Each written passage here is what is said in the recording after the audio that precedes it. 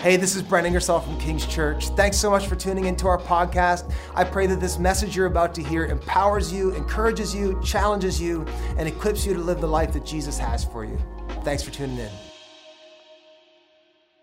Man, I'm just so excited to be here, and if you've been tuning in with us for the last couple of weeks, I hope you've sensed a theme in this season that we want to be encouraged in this season about what God is up to. There's been all sorts of things that have been wrong in our world, and we want to look at the things that are right. So Pastor Adam and Pastor Brent have just been so uplifting and so encouraging for the last couple of weeks, and so the last thing I want to do is get up here and make you feel bad about yourself, all right? So this is the summer of encouragement, and we're going to keep that encouragement train rolling here. And I want us to reflect on, just for a few moments today while we're together, if we can, of why we can trust God, why we can trust and believe that God is good. How can we be optimistic in a season like this, no matter what you've been through, no matter what you're going through in it right now? Like, how is it that we can rehearse hope, like Pastor Brent was talking about last weekend? And here's the thing, all right? It's a pretty simple answer. The reason that we can have confidence, the reason that we can trust and believe that God is up to something amazing and up to something incredible, and he's got plans like he's never had before, is that it's 100% based on who God's proven himself to be in the past. All I have to do is read the scriptures. All I have to do is look at what God has done in my past. Like that song we just sang. Like, you've taken me through the fire, but I can say in full confidence that God, you are good. I can sing about your goodness. I've lived your goodness. And so if we look at the promises of God in the past, then it's really quick and easy to see, hey, we have all the right in the world to be optimistic in this season. And here's the thing about a season like the one that we're in, all right? You know what? This is different right now. Let's just be honest, okay? No matter how you're doing church, it's different than we used to do it. You're probably sitting in your living room right now. Maybe you've got your kids around you. Maybe you're at a watch party with some friends at their house now that restrictions are being lifted. That's awesome. Maybe you're here in the room, but regardless, even if you're here in the room, all right, things are different. We're more spread out. We're physically distance. Everybody stinks like hand sanitizer, right? It's just different. We can't handshake and we can't hug like we used to. But here's the thing, all right? Every single problem we ever encounter in our lives always presents an opportunity. Did you know that? Every problem always presents an opportunity, and I believe that God never wastes a good problem. Whenever we're encountered with an obstacle, whenever something is thrown in our path, whenever something is thrown in our way, God is always going to use that as an opportunity, my friends. And I've got this image that I'm fixated on in this season, is that like I've had this come to me multiple times in this season where I keep picturing, in the beginning of creation in Genesis, when God scooped up the dust of the earth and he breathed life into it and he created man out of it. I believe that God is breathing just a new breath and new life in this season. There's something new that he's creating. Like there's new fresh wind and fresh fire that he's releasing in this season, and that the church is being reshaped, and we're being remolded, and we're being reset, and we're being re-engineered, and we're being recalibrated so that we're ready for what's going to come next. Every problem presents an opportunity. And here at the church all the time, the King Church staff, I love the team that we work with here. And we're constantly in this season going, okay, what's the opportunity that God has placed in front of us? We don't want to miss what God's up to. We don't want to miss what he wants to accomplish. And listen, as the great Sherlock Holmes liked to say, the game is afoot, all right? God is up to something. I think if Sherlock was alive in the 21st century, or if he ever even existed at all, I guess, that he'd probably say something more like, it's about to go down, son, all right? Like, that's what's happening right now in this season, and we're going to be ready for it. Amen? We all want to be ready for it no matter what God's up to. And listen, we're not just being naive. We're not just sticking our heads in the sand. We're not just crossing our fingers and praying really hard that everything's going to be okay. No, we're believing that God is up to something, and believing that he's on the move, and believing that, listen, it's going to be better than it ever was before. The church is going to come out on the other side of COVID stronger and healthier and more robust than it's ever been. I believe that with all of my heart. My trust in God is based on what he's done in the past, and I believe he's going to do even more in the future. So listen, and as I was reflecting on this week, I just kept thinking about the character Joshua from the Old Testament. If you grew up in Sunday school like I did, then you probably heard of Joshua. If you didn't, maybe he's new to you. But the 5th book in the Bible is named after him. You can find him there. He's got his whole own book in the Bible, which means he must be a pretty big deal. But Joshua was the successor of a guy named Moses. Now, I don't care if you've ever been to church before in your life. I I know you've heard of Moses, all right? Aside from Jesus, Moses is probably the most, well-known biblical figure in all of history. I'd say that's probably true. And Joshua was Moses' right-hand man, essentially. He spent a lifetime following Moses, and the proximity of being close to Moses and knowing Moses and walking with Moses rubbed off on him and had an effect, right? Joshua lived through and saw with his own eyes and experienced it with his own body the stuff that Sunday school felt board legends were made of, all right? He got to be a part of it all. He was there for all the big ones.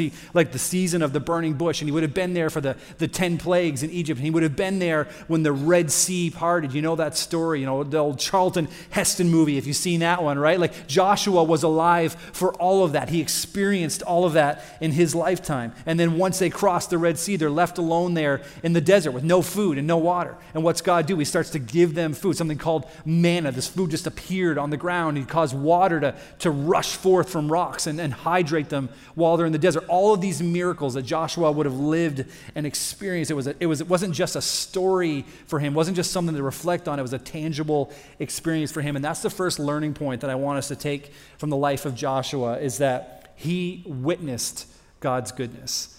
Joshua witnessed the goodness of God, not just once, not just twice, but time and time again in his life. He witnessed the goodness of God. He saw what God was up to. And the first time that we meet Joshua in the Bible is actually in the book of Exodus, and he's referenced as the general of Moses' army. And so he's this great, military leader to be the general of an Israelite army. It was a giant army. It was a pretty big deal. And then we see him next again as a spy in the book of Numbers. All right. And after they crossed the Red Sea, the Israelites spent 3 years traveling to this promised land that God had taken them out of Egypt to take them to. All right. So we thought that 3 months of COVID was a long time. Can you imagine what it would be like to walk through the desert for 3 years with no guarantee really of what's happening, no food, no water, nothing like that, just 3 years of trucking through the desert. That was Joshua, and he lived it. Joseph, that's Moses and Joshua put together, in case you're wondering, all right? Joshua lived this, all right? And once they made it to the border of Canaan, the border of the promised land, then Moses said, hey, I need 12 guys to go in here and to check this out and get the lay of the land and see what's really going on and see what we're really up against. So Joshua and 11 other men entered into the promised land, the first ones to set foot to scope it out, and they were there for 40 days. And they came back and they gave a report, and 10 of the 12 men said, there's no way. We can't do this. I don't care what God said. There's giants in there. There's massive warriors. Their armies are bigger than all of ours. There's these incredibly huge fortified cities. Like, we don't have the military strength and prowess to do this. We need to turn back. We need to think of a plan B. We cannot go in there. And only Joshua and one other guy said, no. The Lord said it was ours, so we can take this. This is no big deal. This is no problem. Joshua had witnessed the goodness of God in his life. He'd seen it on display. And when things got sticky, when things got rocky, when there was obstacles in front of them, when there was a problem, he saw an opportunity. Amen? Joshua remembered the goodness of God. He not only witnessed it time and time again in his life, but he remembered the goodness of God when it mattered more than anything else. He remembered the promise. He remembered that he'd been told that there was a land that was flowing with milk and honey. Amen? And he remembered that God had said that is yours, and that is yours to go take, and that is yours to claim. And his past memories were informing his present disposition.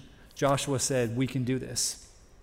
And God continued to honor Joshua throughout his life. And I promise we're actually going to read the Bible here in a second, all right? But there's just too much for me to read for all of you one time. But God continued to honor Joshua throughout his life, and eventually he assumed leadership of the entire nation of Israel.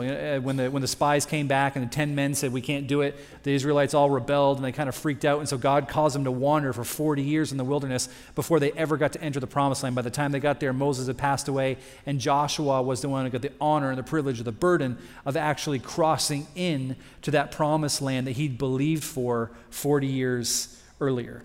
And in Joshua chapter 1, once we finally catch up to the book that's his namesake, the one that's named after him, in chapter 1, we find that God is commissioning Joshua to give leadership to the entire nation of Israel. And even God is reminding him of some of his past promises, right? Look at Joshua chapter 1, verses 9 and 10. We've got it here for you. He says, have I not commanded you? Be strong and courageous. You've heard this before, most likely. Do not be afraid. Do not be discouraged, for the Lord your God will be with you wherever you go. And so Joshua ordered the officers of the people, go through the camp and tell the people, get your provisions ready. 3 days from now you will cross the Jordan here and go in and take possession of the land that the Lord your God is giving you for your own. And here's what's interesting, is that in order to cross into the land of Canaan, in order to cross in to the promised land, they had to cross the Jordan River. All right? This is the second water hazard that the nation of Israel has encountered since they left Egypt. All right? The first one is the Red Sea. That's Charlton Heston. We know about that one, right? And God caused the waters to part and they crossed on dry land. So now they find themselves about to enter into this promised land that they've been journeying to for 43 years now. And now there's another water hazard in the way. And the sea behind them represents a land to which they cannot return. And the river in front of them represents a land to which they must press and they must move forward. There's enemies on the other side of the water behind them, and there's enemies in front of them on the other side of this river. They're hemmed in. They're all around. It feels like darkness is kind of starting to creep in. Have you ever felt like that in your life? Have you felt like that in the last 4 months, right? Like you're being surrounded on all sides and the enemy is hemming you in. And listen to what Joshua says here. They're surrounded by threats everywhere. And in chapter 3, verse 5, look at what Joshua says to the nation of Israel. Joshua told the people, he said, consecrate yourselves, for tomorrow the Lord will do amazing things among you. Joshua says they're about to cross this river to finally enter into the promised land they've been working for so long and waiting for so long. Joshua says, go and consecrate yourselves, for tomorrow the Lord is going to do amazing things among you. And I just want to take a moment to say today that I believe that the church is in a season of consecration right now. And I believe that God is asking us to consecrate ourselves to prepare for what it is he's about to do, all right? We're about to cross the river into brand new territory, which none of us have ever been in before, and we need to consecrate in this season, prepare for what it is that God is up to, all right? There's purification happening, there's reorienting happening, there's remolding happening, there's reshaping happening, all of that, but it's preparing us for what's about to come, amen? Receive that, church. I believe that's a word for this season. And look at what Joshua does in here in verse 14 of chapter 3. It says, so all the people left their camp to cross the Jordan. The priests who were carrying the Ark of the Covenant went ahead of them. That's what carried the Spirit of the Lord, the Ark of the Covenant. And it was harvest season, and the Jordan was overflowing its banks. But as soon as the feet of the priests who were carrying the Ark touched the water at the river's edge, the water above that point began backing up a great distance away at a town called Adam, which is near Zarethan. And the water below that point flowed onto the Dead Sea until the riverbed was dry. And then all the people crossed over to the near town of Jericho. And meanwhile, the priests who were carrying the Ark of the Lord's Covenant stood on dry ground, sound familiar, in the middle of the riverbed as the people passed by.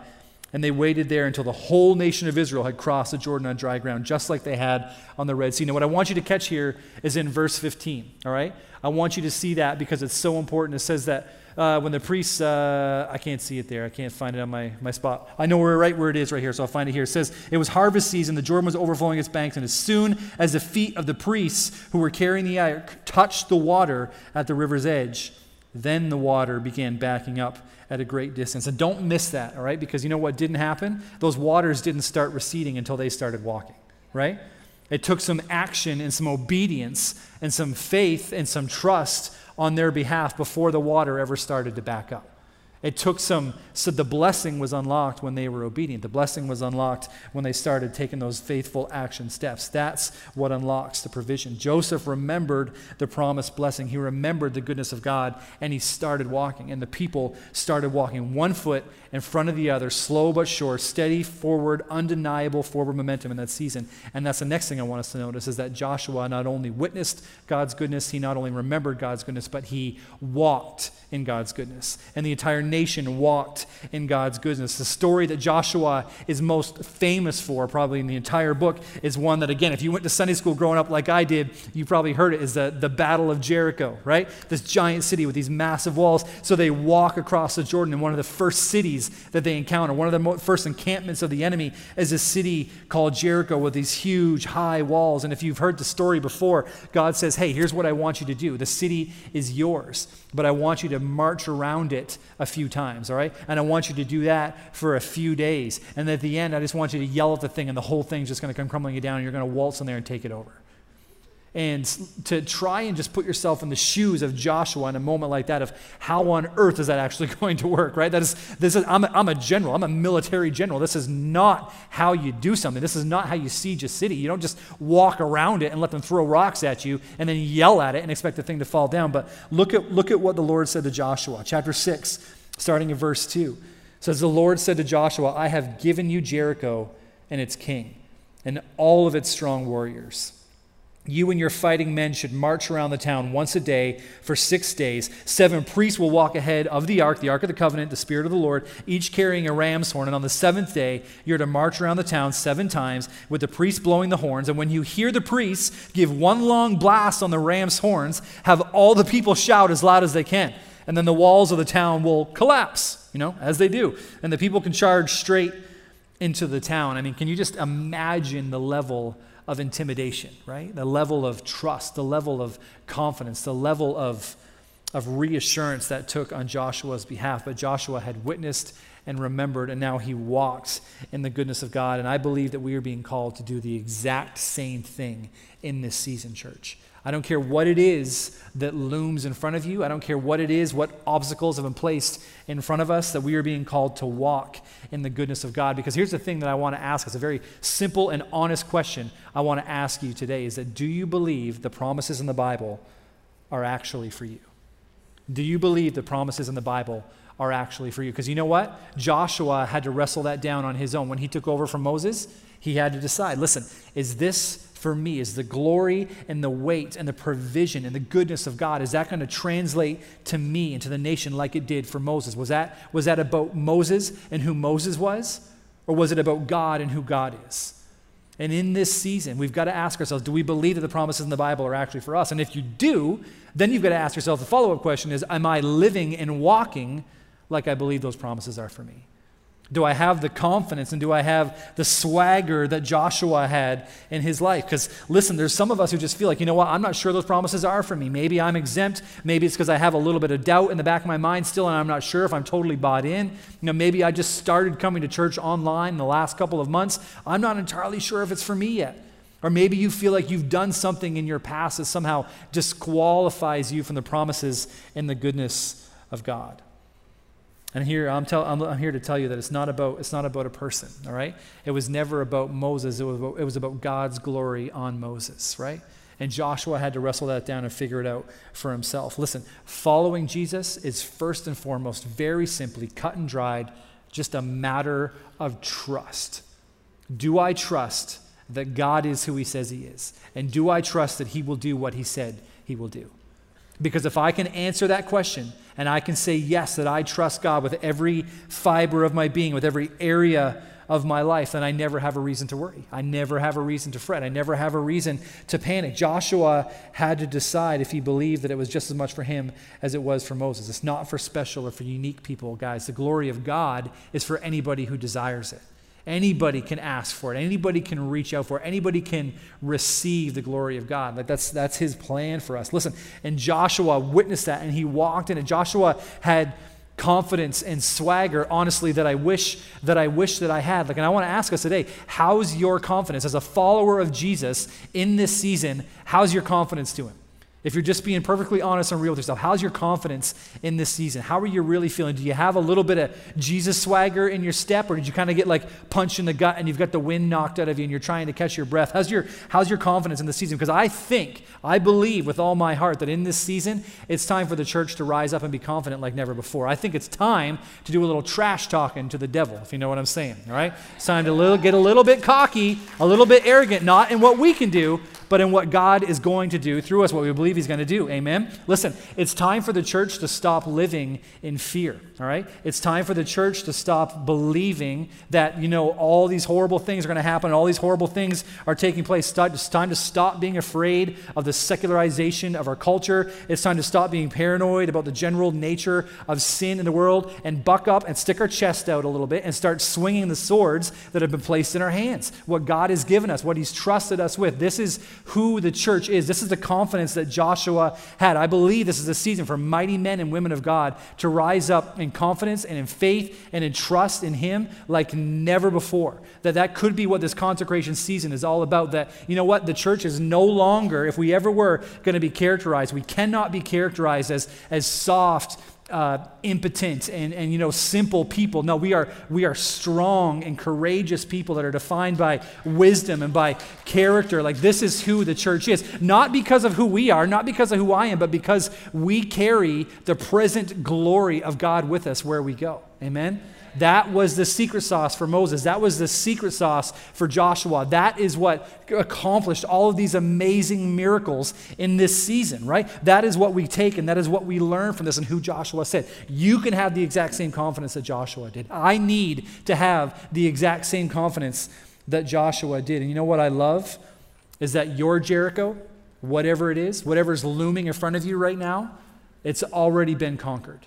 The enemy's already been defeated. The walls have already been destroyed. God has already conquered it on your behalf. You notice when God was speaking to Joshua, he never said, I will give you the city. He said, I've already given you the city of Jericho. Before you even stepped out, before you even started walking around the walls, before you blew any trumpets or ram's horns or did any yelling or anything like that, he said, I've already delivered the city of Jericho into your hands. So we can walk in confidence. Your Jericho has been delivered into your hands, church. The confidence of God should rest on you. It should rest in us. We should be courageous. We should be defined by that. People should sense that on us and in us everywhere we go. And we got to decide in this season, do we live in fear or do we live in faith? I was sitting under the teaching of a really brilliant man this week, and he said, did you know that fear and faith are actually the exact same emotion? Fear just assumes the worst and faith assumes the best, right? Fear says, oh, what if that happens tomorrow? And faith says, what if that happens tomorrow, right? And in this season as a church, we've got to decide, are we going to live in fear or are we going to live in faith? Because we can't do both. And when we live in faith, we walk in some of the confidence and the swagger of who God is, when we believe and we trust in the promises and the goodness of God that we sang about and what he's done in the past and what he's accomplished, and believe those promises are for us and believe that he is who he says he is and he will do what he said he will do. Amen? That is going to change everything for us moving forward. Are we going to live in fear or are we going to live in faith? And for me, listen, based on who God has proven himself to be in the past, my money and my faith and my trust is on the God who parted the Red Sea. My money is on the God who parted the Jordan so they could walk across on dry ground. My money is on the God who destroyed the walls of Jericho without so much as a second thought. This is the reason for our hope, church. This is the reason we can rehearse hope, like Pastor Brent was talking about last week. This is the reason that we can trust God, because he's proven himself, because he is who he says he is. All we've got to do is just reach out and believe it and receive it in this season. Listen, I love the words of Paul in the book of Ephesians. Ephesians 2 says this. He says, God is so rich in mercy, and he loved us so much that even though we were dead because of our sins, he gave us life when he raised Christ from the dead. For it's only by God's grace that you've been saved. Check this out. For he raised us from the dead along with Christ and seated us with him in heavenly realms because we are united with Christ Jesus. So God can point to us in all future ages as examples of the incredible wealth of his grace and the kindness toward us as shown in all he has done for us who are united with Christ Jesus. Just let the weight, leave that up there for a second. Just let the weight of that rest on you for a second. Paul says right here, that's because of God's grace that we've been saved, and he raised us from the dead and seated us with him in the heavenly realms, church. What?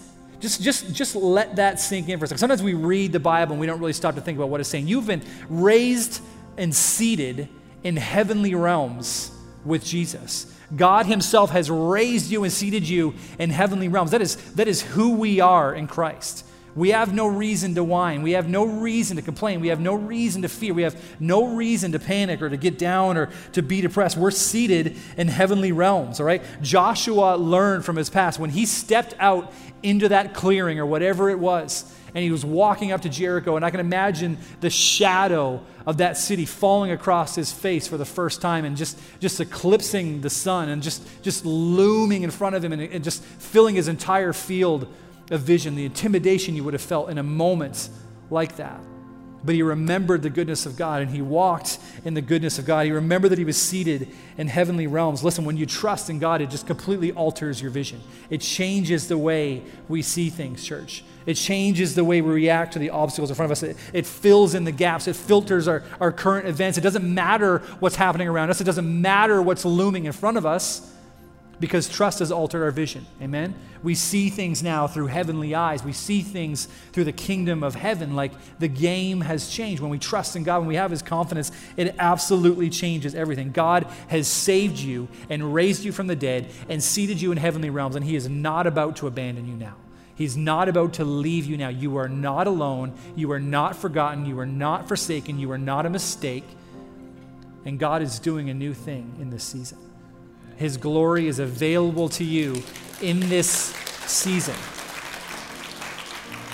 He has more for you in this season, church. Listen, we were in a staff meeting just this last week, and Pastor Jay, I love that guy. He brought a word during worship that was just, as I was reflecting on all this week, it was so helpful in framing it for me and helpful in understanding it. And he was reading from Matthew chapter 11, where it says, when Jesus had finished giving these instructions to the 12 disciples, he went out to teach and preach in towns throughout the region. And John the Baptist, who was in prison, had heard about all the things the Messiah was doing, so he sent the disciples to ask Jesus. He said, listen, are you the Messiah that we've been expecting? Or should we keep looking for someone else? And I want you just to catch Jesus' response here. It says, he told them, go back to John and you tell him what you've heard and seen. Tell him what you've heard and what you've seen. The blind see, the lame walk, the lepers are cured, the deaf hear, the dead are raised to life, and the good news is being preached to the poor. And this last little bit right here, it says, and tell him that God blesses those who do not turn away because of me.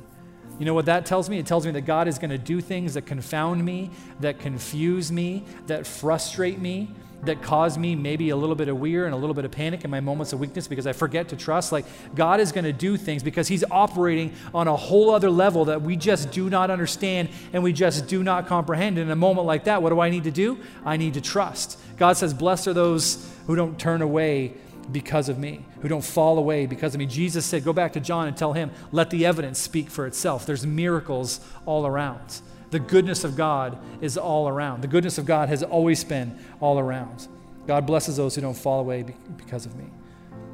Listen, God throwing a giant walled city in front of Joshua and in front of the nation of Israel, that's not an ideal situation, right? That is a big problem. That is a huge problem. Giants, great warriors, massive armies, all huge problems. Joshua saw the opportunity in the problem. Joshua allowed his trust in God to transform the way that he saw the circumstances that were placed in front of him.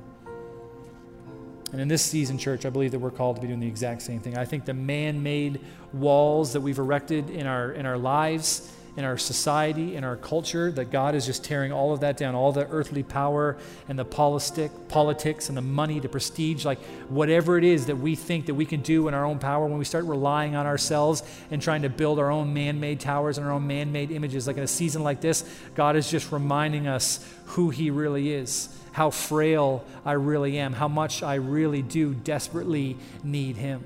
If I'm relying on myself in this season, I am toast. Absolutely toast.